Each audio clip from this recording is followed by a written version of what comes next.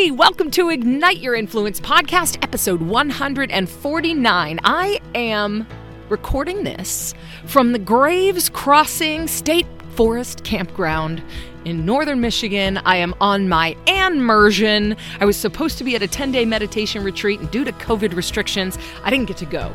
And so I said, you know what? I need to get away. I need to do my things from a different viewpoint and build some self-awareness around what I need in order to continue being successful in my own life. And so it's really appropriate that I have Dr. L. Carol Scott on for Ignite Your Influence podcast episode 149 because she lives in an RV. She does this all the time. It's awesome.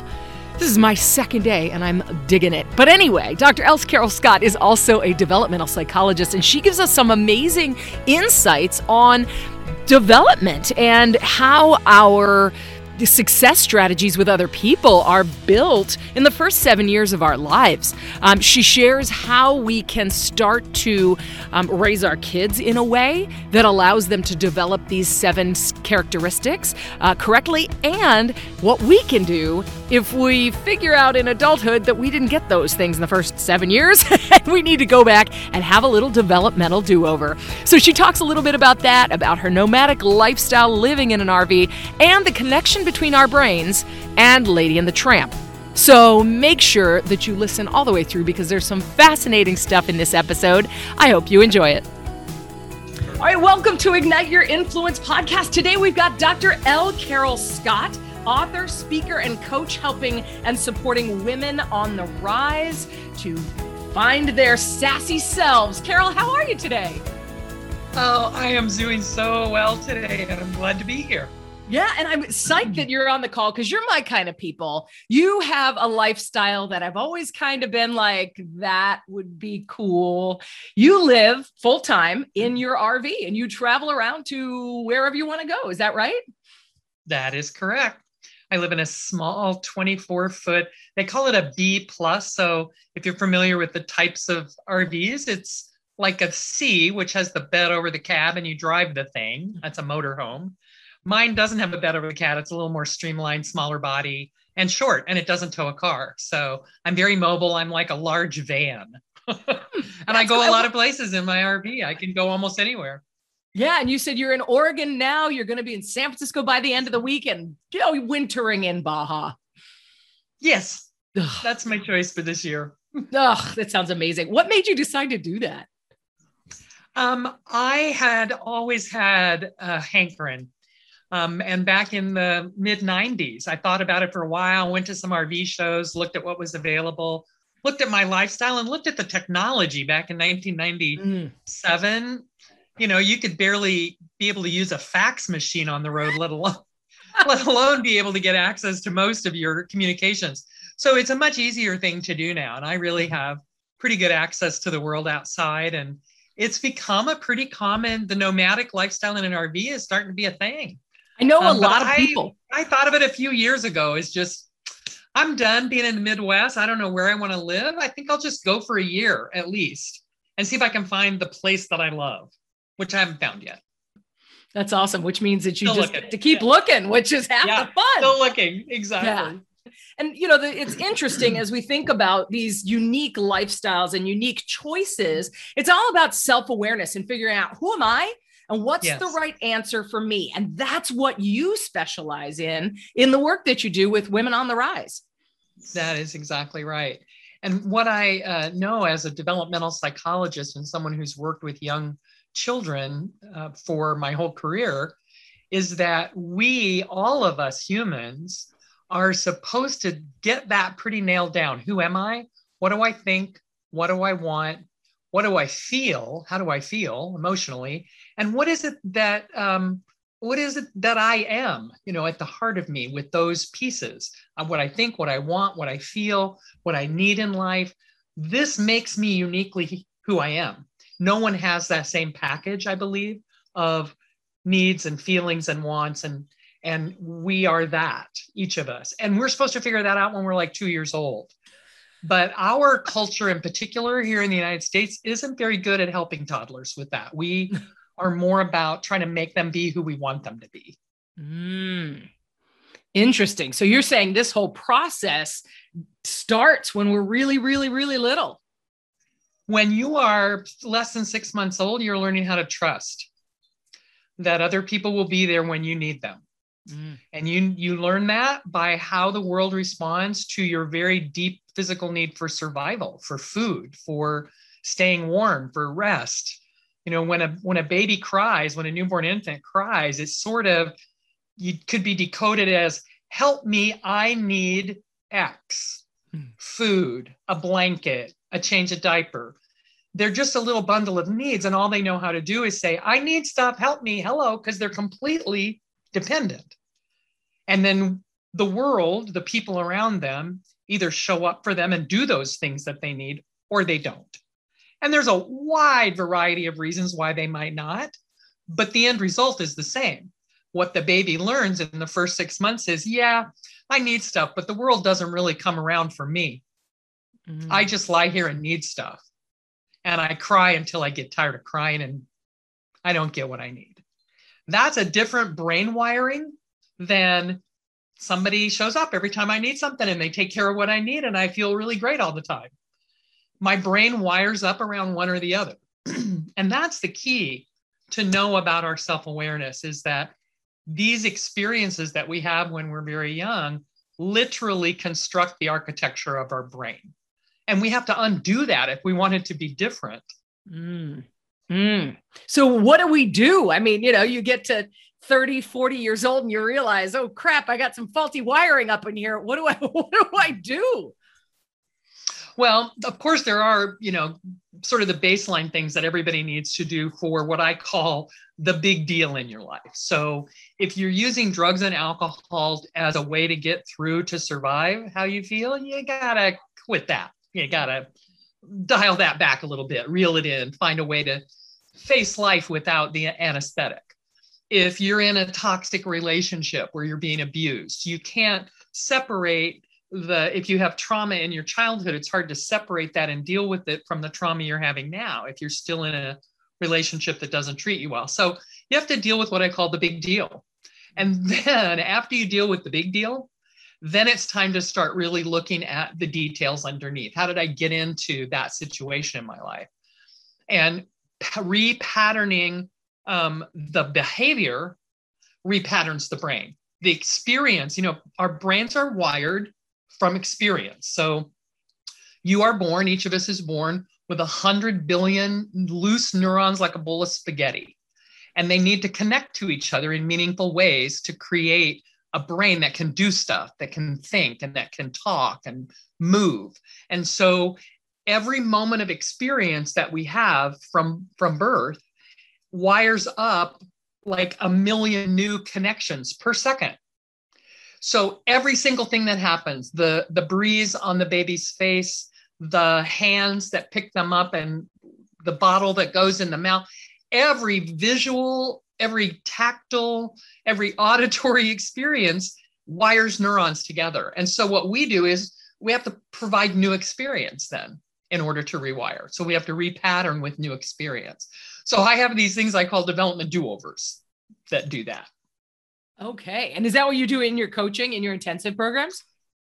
Yes. And I kind of say you can do it yourself if you want to just buy the book. I created a workbook called Just Be Your SELF, Your Guide to Improving Any Relationship, because it really is all about creating the kinds of assets. The very earliest social emotional assets we get are from birth to 3. We learn how to get along with people before we're 4. And then we carry all of that forward into adulthood, and it either works or it doesn't, or it works in a healthy way or it works in an unhealthy way. Like you can learn to manipulate people and have it work to get you what you want, but you might not be as happy as if you learn how to negotiate for it instead of manipulate. Right.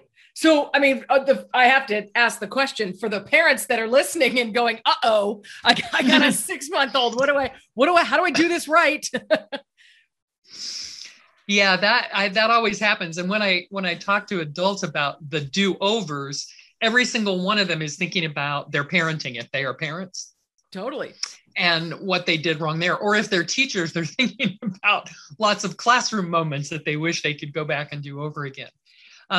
Yeah, and it is important to, I believe, both do our own work, put the oxygen mask on your own face before you try to help the little kid. But yes, then let's also use those new self-awarenesses about how we trust and how independent we are in our understanding of each other and how we negotiate. Let's carry that over into our interactions with children. And I think the number one, I have two pieces of advice for parents. One, really look at your kid and be aware that that's a person, that they are competent from birth. And number two, get out of their way. Stop doing things stop helping, stop hovering, get out of their way and just watch them be competent. Almost always, kids will pursue a task, pursue an effort. Little kids who are 6, 8 months old, they'll pursue something they want a lot longer than you think. You don't have to help. They'll get there. Give them a minute. So watch, notice the competence, and get out of the way. I love that. And That's I'm not a parent. Yeah. And I'm not a parent. And I've always thought that. I was like, let them fall down. Let them figure it out. Let them stop doing stuff for them all the time. Yes. Yeah, exactly. Well, good. I'm glad to hear a professional say that. Now, I've never actually rolled out the parental advice because, parental advice from somebody without kids is, it's kind of a jerk thing to do. But also, I heard you talk earlier before we started about nieces and nephews. And, my thing is every one of us has the power to influence a child somewhere in our lives. If I'm not a parent either, I never had the glory of having kids, but I've had a fabulous number of kids in my life on whom I have had a direct impact. And I wanted that to be a good one. And now you know a little bit more about being an auntie.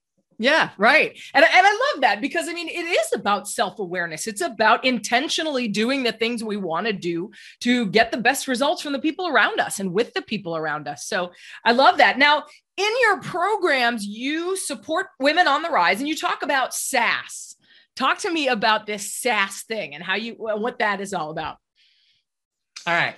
So the SAS really is these 7 strategies for self-awareness that are really built into our early development. And there's one for each year of our growth from birth to 7. So I call the infant self-awareness success strategy is trust. That's their success strategy. You're supposed to learn that when you're an infant. The toddler's success strategy is what I call independence, knowing who you are, having the boundaries that say, I'm over here. I think, feel, want, need these things. You're over there. You think, feel, want, need those other things that aren't what I think, feel, want, need. We're different and we can cohabitate. We can get along. We can have our relationship be about discovering all of that instead of trying to control it in each other or judging it in each other. We get to just say, wow, look at you. You're a unique, amazing person. And so am I. Let's find out all about that. And that goes back to what you talked about with know their competence and leave them alone. Let them do it because they're realizing I can do stuff. Yes. And the hardest thing about toddlers is they come to this consciousness of who they are before they can talk really very coherently. And so they have a very small vocabulary for expressing a lot of complexity that's going on the inside. So they're just yelling no at us. No, I won't. But what they really want to say, if they could, is you got the wrong idea about what I want over here. I'm deeply engaged in what I'm doing and really excited about it. And you want me to go do what? Wash my hands for lunch? Who cares, frankly? Leave me alone. But they can't say all that. So they say no, and they throw a tantrum. And we have to learn how to decode some of the behavioral cues right from infancy. You have to decode behavior because you don't have language. And then when they tell us in language who they are, this is how I feel.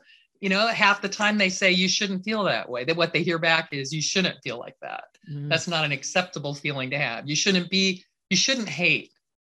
You shouldn't be angry. You shouldn't be jealous. Don't feel those things. They're wrong. Don't be that person who wants that. That means that you're greedy. that means that you're needy when you act like, so we get these messages from the world when we say, look at me over here. I'm this unique, cool person who thinks and feels and wants stuff. And the rest of the world is going, oh, wrong stuff, honey. Oh. And you end up unpacking that on the couch at the shrink's office years and years later. Exactly. Yeah. That is exactly true. All right. And so then we go on with the success strategies to the 3-year-olds. I call it the first adolescent success strategy, because 3-year-olds, the 3 and 4-year-olds, we call that the first adolescence. And it's faith. It's this naive belief that anything is possible. And that's something we need as adults.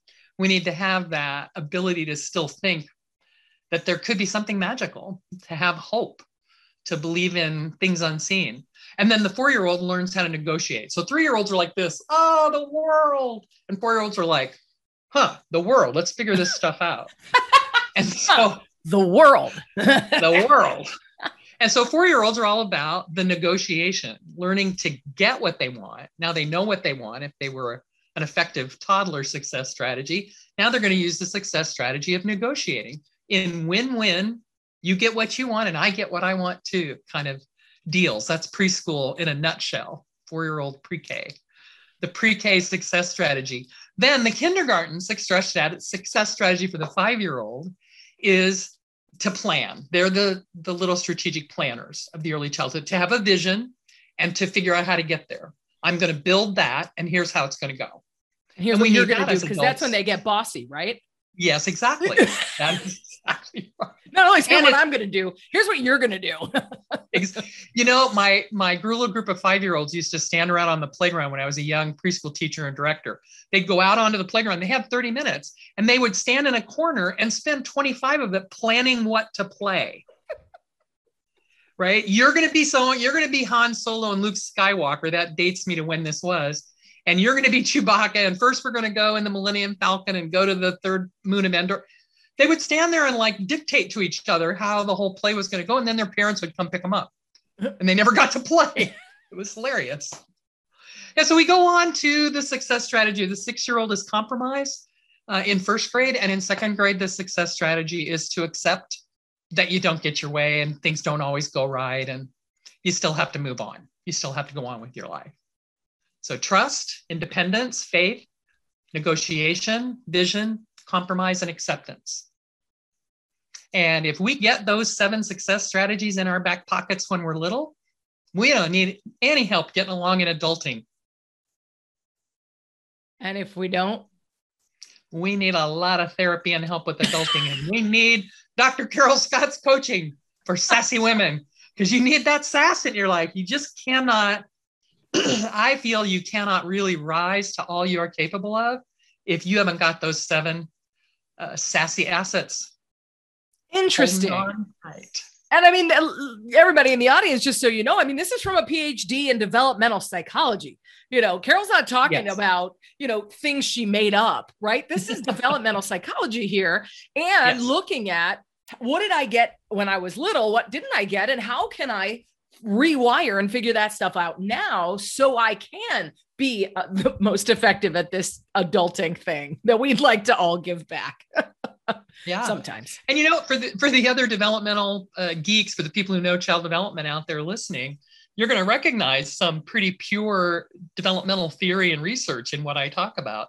That getting trust, that's the very beginning of the Erik Erikson's psychosocial struggles that children have in their first few years. So, this is, I like you said, and I'm not making any of this up. It's built on decades of theory and research in child development. The neuroscience alone that started coming out in the 1990s about that, 100 billion brain cells that we come into life with. No adult has as many brain cells or brain connections as a 5-year-old child. They have the most brain capacity they're going to have for their whole life when they're 5 years old. And 95% of that brain architecture has literally been wired up neural connection by neural connection, 95% of it since they were born by the age of 5. That's pretty astonishing when you think about it. And more astonishing is that 85% of it is built by age 3. So before we could talk, before we could really navigate the world in any meaningful way, when we still thought everything was magic, we had already been created to be the social being we were going to be. We already had it all wired up. And some of us need some serious rewiring. I did. Yeah. Serious rewiring. Going through all of that and sort of the wiring that you end up with as an adult who didn't get one or more of those 7 self-awareness success strategies when they were little, now they come to you and say, there's some stuff that I gotta fix. How do you rewire your adult brain? If you're like, okay, I know something's up going on with my spaghetti, I gotta reattach it so that the lady gets to kiss the tramp. Somehow I can't, the Lady and the Tramp when the spaghetti brings him to spaghetti kiss. Noodle. Yeah. I don't know why that's the first thing I thought of. But anyway, how do we fix our brains? Awesome. My process begins with asking us to assess where we are. So let's take a look at how you trust now, because the truth is we tell ourselves a lot of stories about trust too, and we don't really understand how it works. So if we go back to the infant's job is to trust people to meet their needs. So we have to look at what we need. So it begins with assessing, if you will, kind of taking a look at the landscape of how we get our needs met in the life that we have right now. What are the needs you have interpersonally with other people? Physical touch, sexual contact, somebody who will listen to me without interrupting, somebody who will kick my butt when I'm being dumb and not when I'm in a pity party and need to get off it. It's like the things that you need interpersonally from people, what are they? And who in your life does that right now? Who in your life is the person who you can kind of count on for that? And let's take a look at the patterns related to that. Are you always relying only on yourself? Or only on one person, a spouse or a bestie?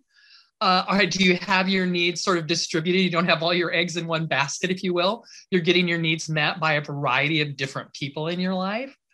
We begin to see and rewire our understanding about how much trust we already have. We start to think of ourselves as people who trust more, which then builds the new pattern around that. And we start asking people, we start teaching people what we need, asking them to meet our needs. So it's kind of a long-term process of working through the pattern, but it begins with looking at what's it look like now, always. What are you doing now? And then starting to look at where the needs are. How can I communicate those? And then start moving towards that. Yeah. Yes. And in the work that I offer, whether it's as a speaker, trainer, or as a coach, or in my books, it's really important for us to look at the experience of the child you were. You don't have to remember everything about it to be able to deduce, to guess at some of the experiences that you had based on your adult patterns. And so we have to be willing to face the truth that, maybe mom didn't do the greatest job of meeting my needs when I was 6 months old. And I can forgive her for that. Poor woman had really serious postpartum depression. Or, she had just gotten divorced and was back in the workforce for the first time. Or as I said, the list is long. Mm-hmm. It includes really serious problems like drug and alcohol abuse of the parent, or the parent living with an abusive partner. So we don't have to look at and get down into all the grubby stuff. And I try not to in my coaching, because I think the grubby stuff, as I understand it, the really hard trauma recovery work, should happen in a therapist's office. And I am not a clinical therapist. I'm a developmental psychologist. I know child development. I know what should have happened back then. I can tell by looking at you what probably did. And so we can take a look at how you can regrow yourself through some of those patterns. And you still have to address, if you've had trauma, you still have to address the trauma. So we talk about trauma. We talk about the adverse childhood experiences list, which is 10 documented early childhood traumas that have a really long-term and deep impact on people. So that's a piece of it, but it's also just about saying, what do I look like now as an adult in my relationships? How am I functioning? And what can I do to make that something that would make me happier, more productive, and feel like my relationships were bringing me joy instead of giving me grief or making me tired? Yeah. Love it. And so you work with people, do you work with people independently, or do you just do your 7-week virtual intensive? Right now, I'm not doing any individual coaching. I'm going to try group coaching for a while. This is about relationships, and the relationship can't just be with me. Mm-hmm. Yeah. Yeah. So I think it's important. I remember when I'm a person who on that list of 10 adverse childhood experiences grew up with 7 of them. So I had a lot of therapy when I was in my 30s. And one of the things that my therapist thought was really important was that I not only do individual, but that I be in a group, because what I had learned was about how to manage myself in a world full of people who were unpredictable. And I needed to continue to learn how to do that, because people are going to keep on being unpredictable. They might not be as dangerous as my dad was. He was a pretty dangerous, unpredictable person, but they're still going to be unpredictable. And I have to learn the social skills I didn't get. I didn't have them. Mm-hmm. I'm at 30 watching a room full of preschoolers learn how to get along with each other going, man, I'm not that good at that. They call me the teacher. That's right. They're teaching me. And I really felt that, that at 33 and 34, I was kind of learning along with them the social skills I should have learned at 3 and 4. So you could integrate with them and learn their secrets without having to embarrass yourself. Exactly. I'm a doctor. They always thought I was cool no matter what. Yeah, right. That's awesome. All right. So so that group, and I've found a lot of value recently in some of the coaching groups that I'm in, and you get different insights from different people, and you have to learn to, interact with the people who you may not totally connect with. And again, it's building those interactive tools so that you can get the best results that you can, which ultimately is why we're here on Ignite Your Influence. Influence podcast. Well, I'll make sure all these links, your website and the books are in then your TEDx talk. Tell us about that. Oh, thank you. That was one of my first goals before going on the road in the RV. I listened to Jack Canfield's book, The Success Principles. I don't know if you're familiar. I love it. Got it right over there. I'm looking at it right now. Oh my God. And his way of setting goals and working with them every day with affirmations and vision boards. And I did that. And I set 4 goals. And the first one was to give a TEDx talk sometime in 2018. And I set the goal in November of 2017, not knowing that it often takes people years to get on a TEDx stage. I had no idea. And so just ignorant and naive, I went and did the research and found someplace close to me and applied at what turned out to be the last minute. I thought it was months in the future. The year before they had done it in May.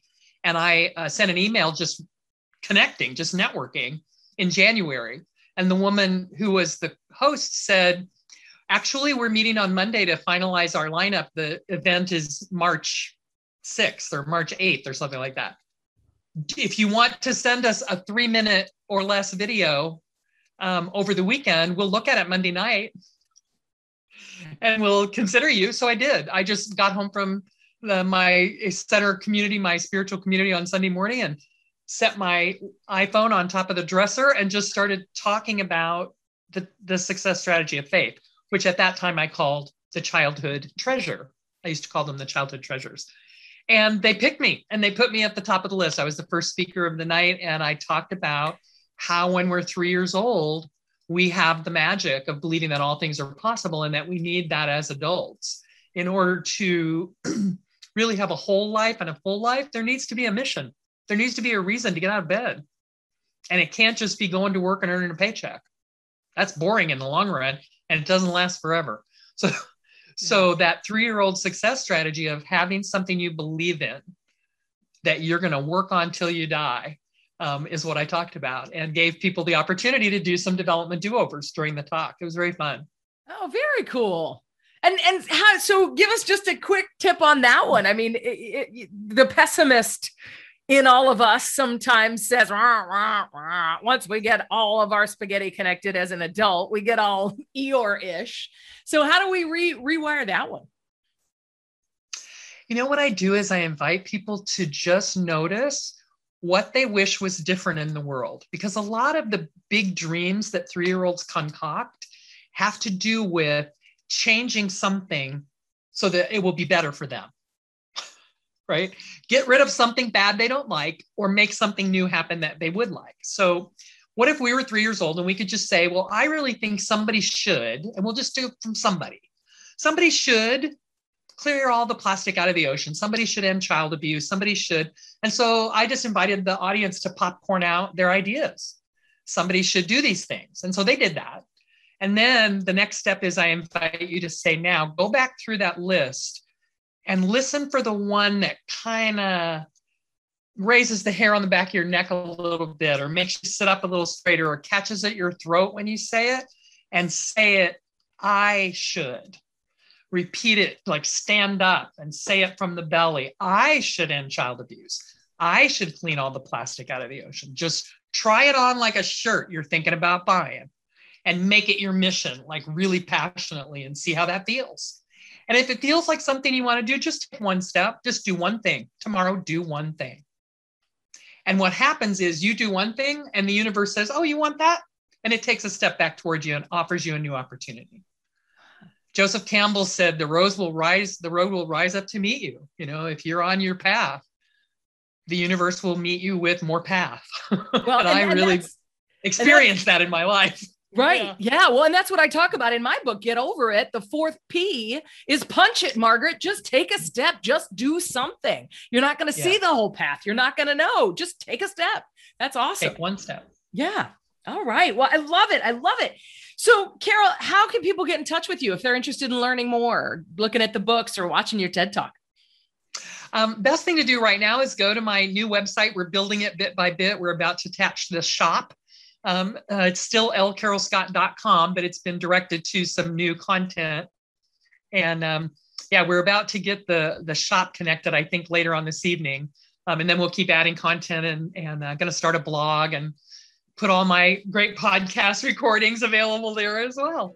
Perfect. So lcarolscott.com. I'll put that in the show notes as well. Thank you so much for your time. This has been fascinating. And I look forward to learning more about it. Thanks, Anne. It's been fun. Well, there you have it. Dr. L. Carol Scott dropping some knowledge on us. Can you believe it? Like, who we are and how we interact with others is wired by the time we're 5, holy moly, or 7. Anyway, fascinating stuff. And such great tips on how we can start to look at and build self-awareness around those 7 areas, those 7 success strategies, and see how they built. And then if they weren't built when we were little, start building them now. So if you are interested in more with Dr. L. Carol Scott, jump in the show notes. You can get her website. You can get her TEDx talk. You can get link to the book if you want a little developmental do-over workbook for yourself. And make sure you're doing something to build your own self-awareness, build that understanding of yourself and how you interact with other people, because that is going to help you build what you need to build in order to be successful with other people and build your influence. So thanks so much for tuning in. I'm going to tune out from Graves Crossing Campground here. I'll see you next week.